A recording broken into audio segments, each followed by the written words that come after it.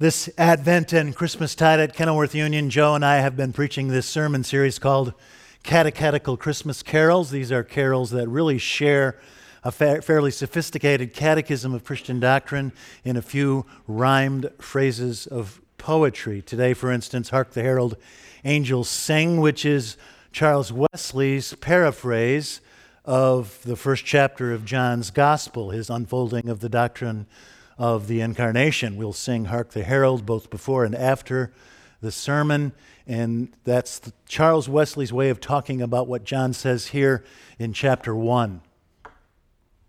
In the beginning was the Word, and the Word was with God, and the Word was God. He was in the beginning with God. All things came into being through Him, and without Him not one thing came into being. And what has come into being through Him is life, and the life is the light of all people. The light shines in the darkness, and the darkness cannot overcome it. And the Word became flesh and dwelt among us, and we have beheld His glory, glory as of a Father's only Son, full of grace and truth. Most of us lack patience for dry abstraction. There are exceptions to that rule: CPAs, actuaries, contract lawyers, and PhDs in philosophy. But most of us have little patience for tedium. And to be honest, theology can be tedious. The Swiss theologian Karl Barth was probably the greatest of the 20th century.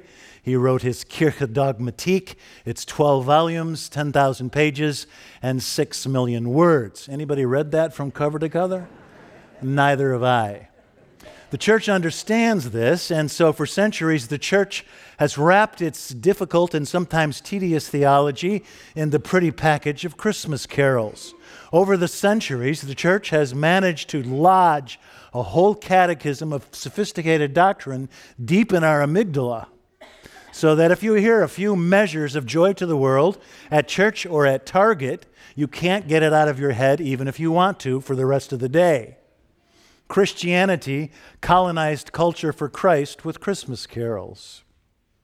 Take Hark the Herald Angels Sing, for instance. It's probably the third most beloved Christmas carol of them all, right? After Silent Night and O Come All Ye Faithful. It's a Wonderful Life could not be It's a Wonderful Life without Hark the Herald. No man is poor George who has friends. Charles Wesley wrote the text in 1739, but he did not write the music, so they said that Hark the Herald Angels Sing was a poem in search of a melody for about 75 years, until 1840, and an English organist named William Cummings remembered a fetching tune by the famous composer Felix Mendelssohn, who'd written this tune 10 years before in 1840 to celebrate the 400th anniversary of Gutenberg's revolutionary printing press. And he married this Mendelssohn tune to this Wesley text. Mendelssohn rolled over in his grave when he found out that Mr. Cummings had the audacity to match his little Gutenberg tune with a sacred text. Mendelssohn had described his little tune as soldier-like. He envisioned it as a marching song or as a patriotic anthem, something like "Oh Say Can You See," I guess. And he was wrong about that, because when Cummings matched this sacred text with this martial tune, it was instantly popular. Veiled in flesh the Godhead see, says Wesley's poetry.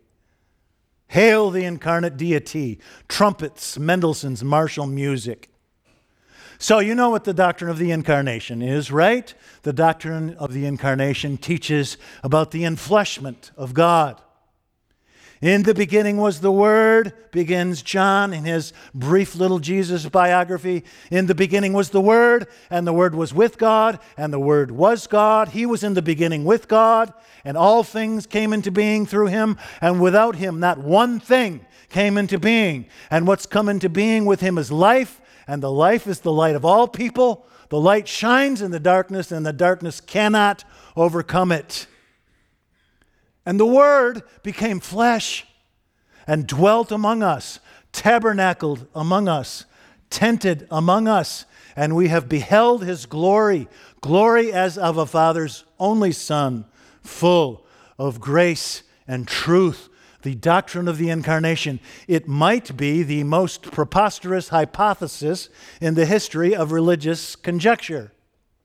No other religion has ever dared to say anything so outlandish that the creator of all the burning suns and spinning worlds, the fanciful dramatist who concocted this prodigious prodigal panoply of protons, protozoa, plankton, peonies, ponderosa pines, puppies, platypi, porpoises, and Presbyterians, comes crawling into time at Bethlehem to a crude stable with the soft, half-finished features of a human face and a still translucent skull, and nothing to his name but the rags on his body and the milk in his mother's breast.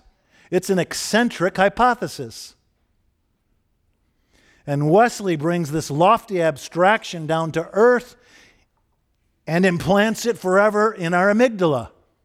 Veiled in flesh, the Godhead see. Hail, the incarnate deity. And so every Christmas, we Christians, not to mention secular humanists and atheists too, repeat the doctrine of the Incarnation over and over and over again without thinking about what we're saying at Christmas time because of Wesley's little poem. Veiled in flesh, the Godhead see. Hail, the incarnate deity. I don't think you can even calculate the vast evangelical significance of Wesley's text. Just from a pure marketing standpoint, it's genius. Just from a branding standpoint, it's so intelligent. God had a name. God had a name, and it was Jesus. God had a face, and it was His. To be real to each other, we need to stand face to face with each other. This is even true of God. See the distant, vaporous Godhead veiled behind His swarthy, Semitic carpenter face. Hail the incarnate deity. That Bethlehem baby, Mary's little boy child, was God of God, light of light, very God of very God, as the old creed puts it. So what, right? Who cares? What's the point? Glad you asked.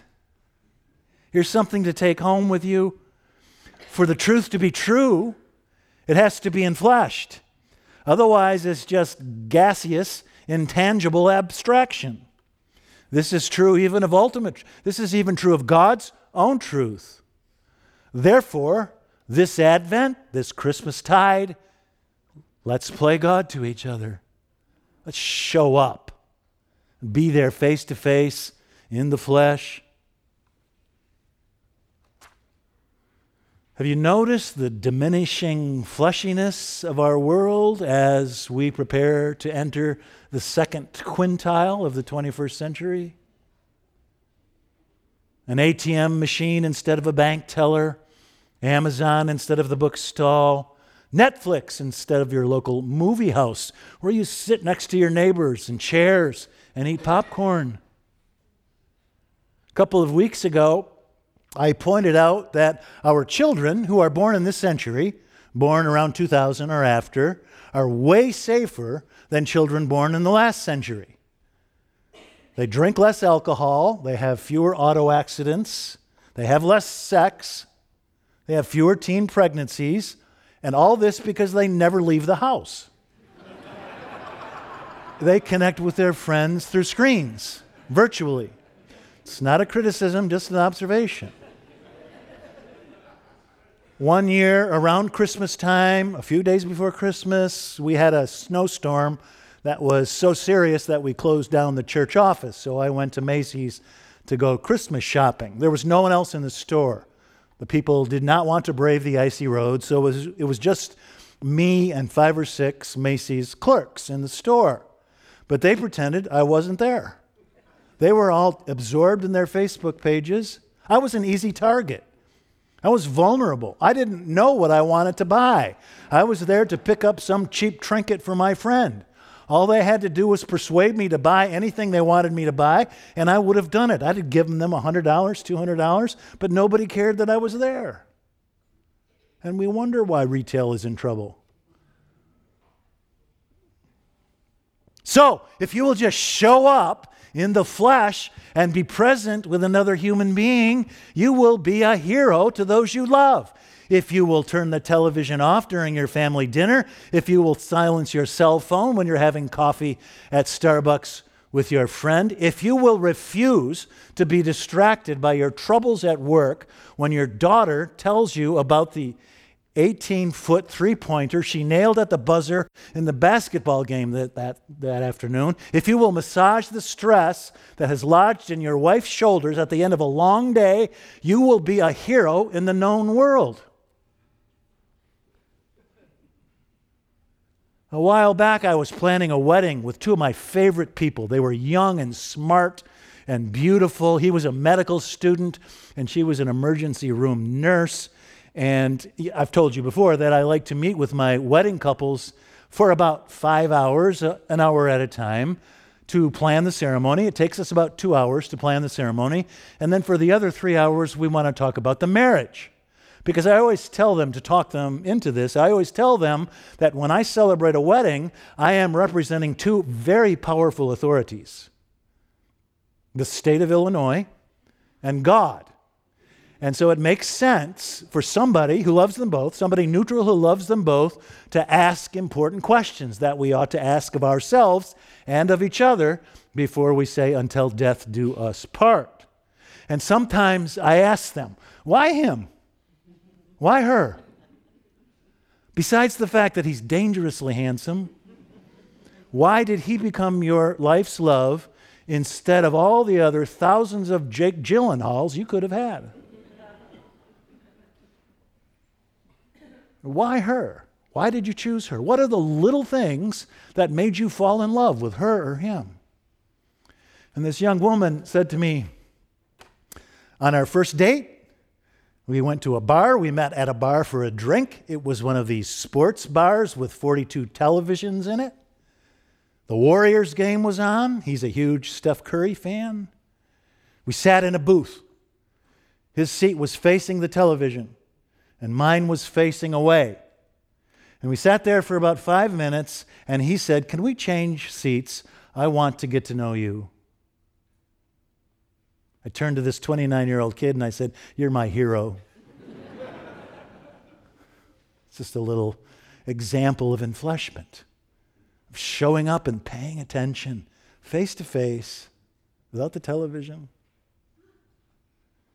By the way, when our meeting was over, the couple left my office, and he let her walk a couple of steps ahead, and he turned around and stood in my doorway, and he whispers to me, "Reverend, you don't need to tell Brenda this, but in the interest of full disclosure, when we switched seats, the game was over."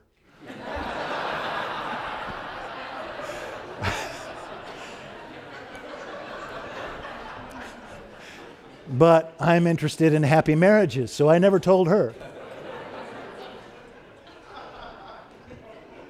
Truth isn't true unless it's enfleshed. Even God's own truth.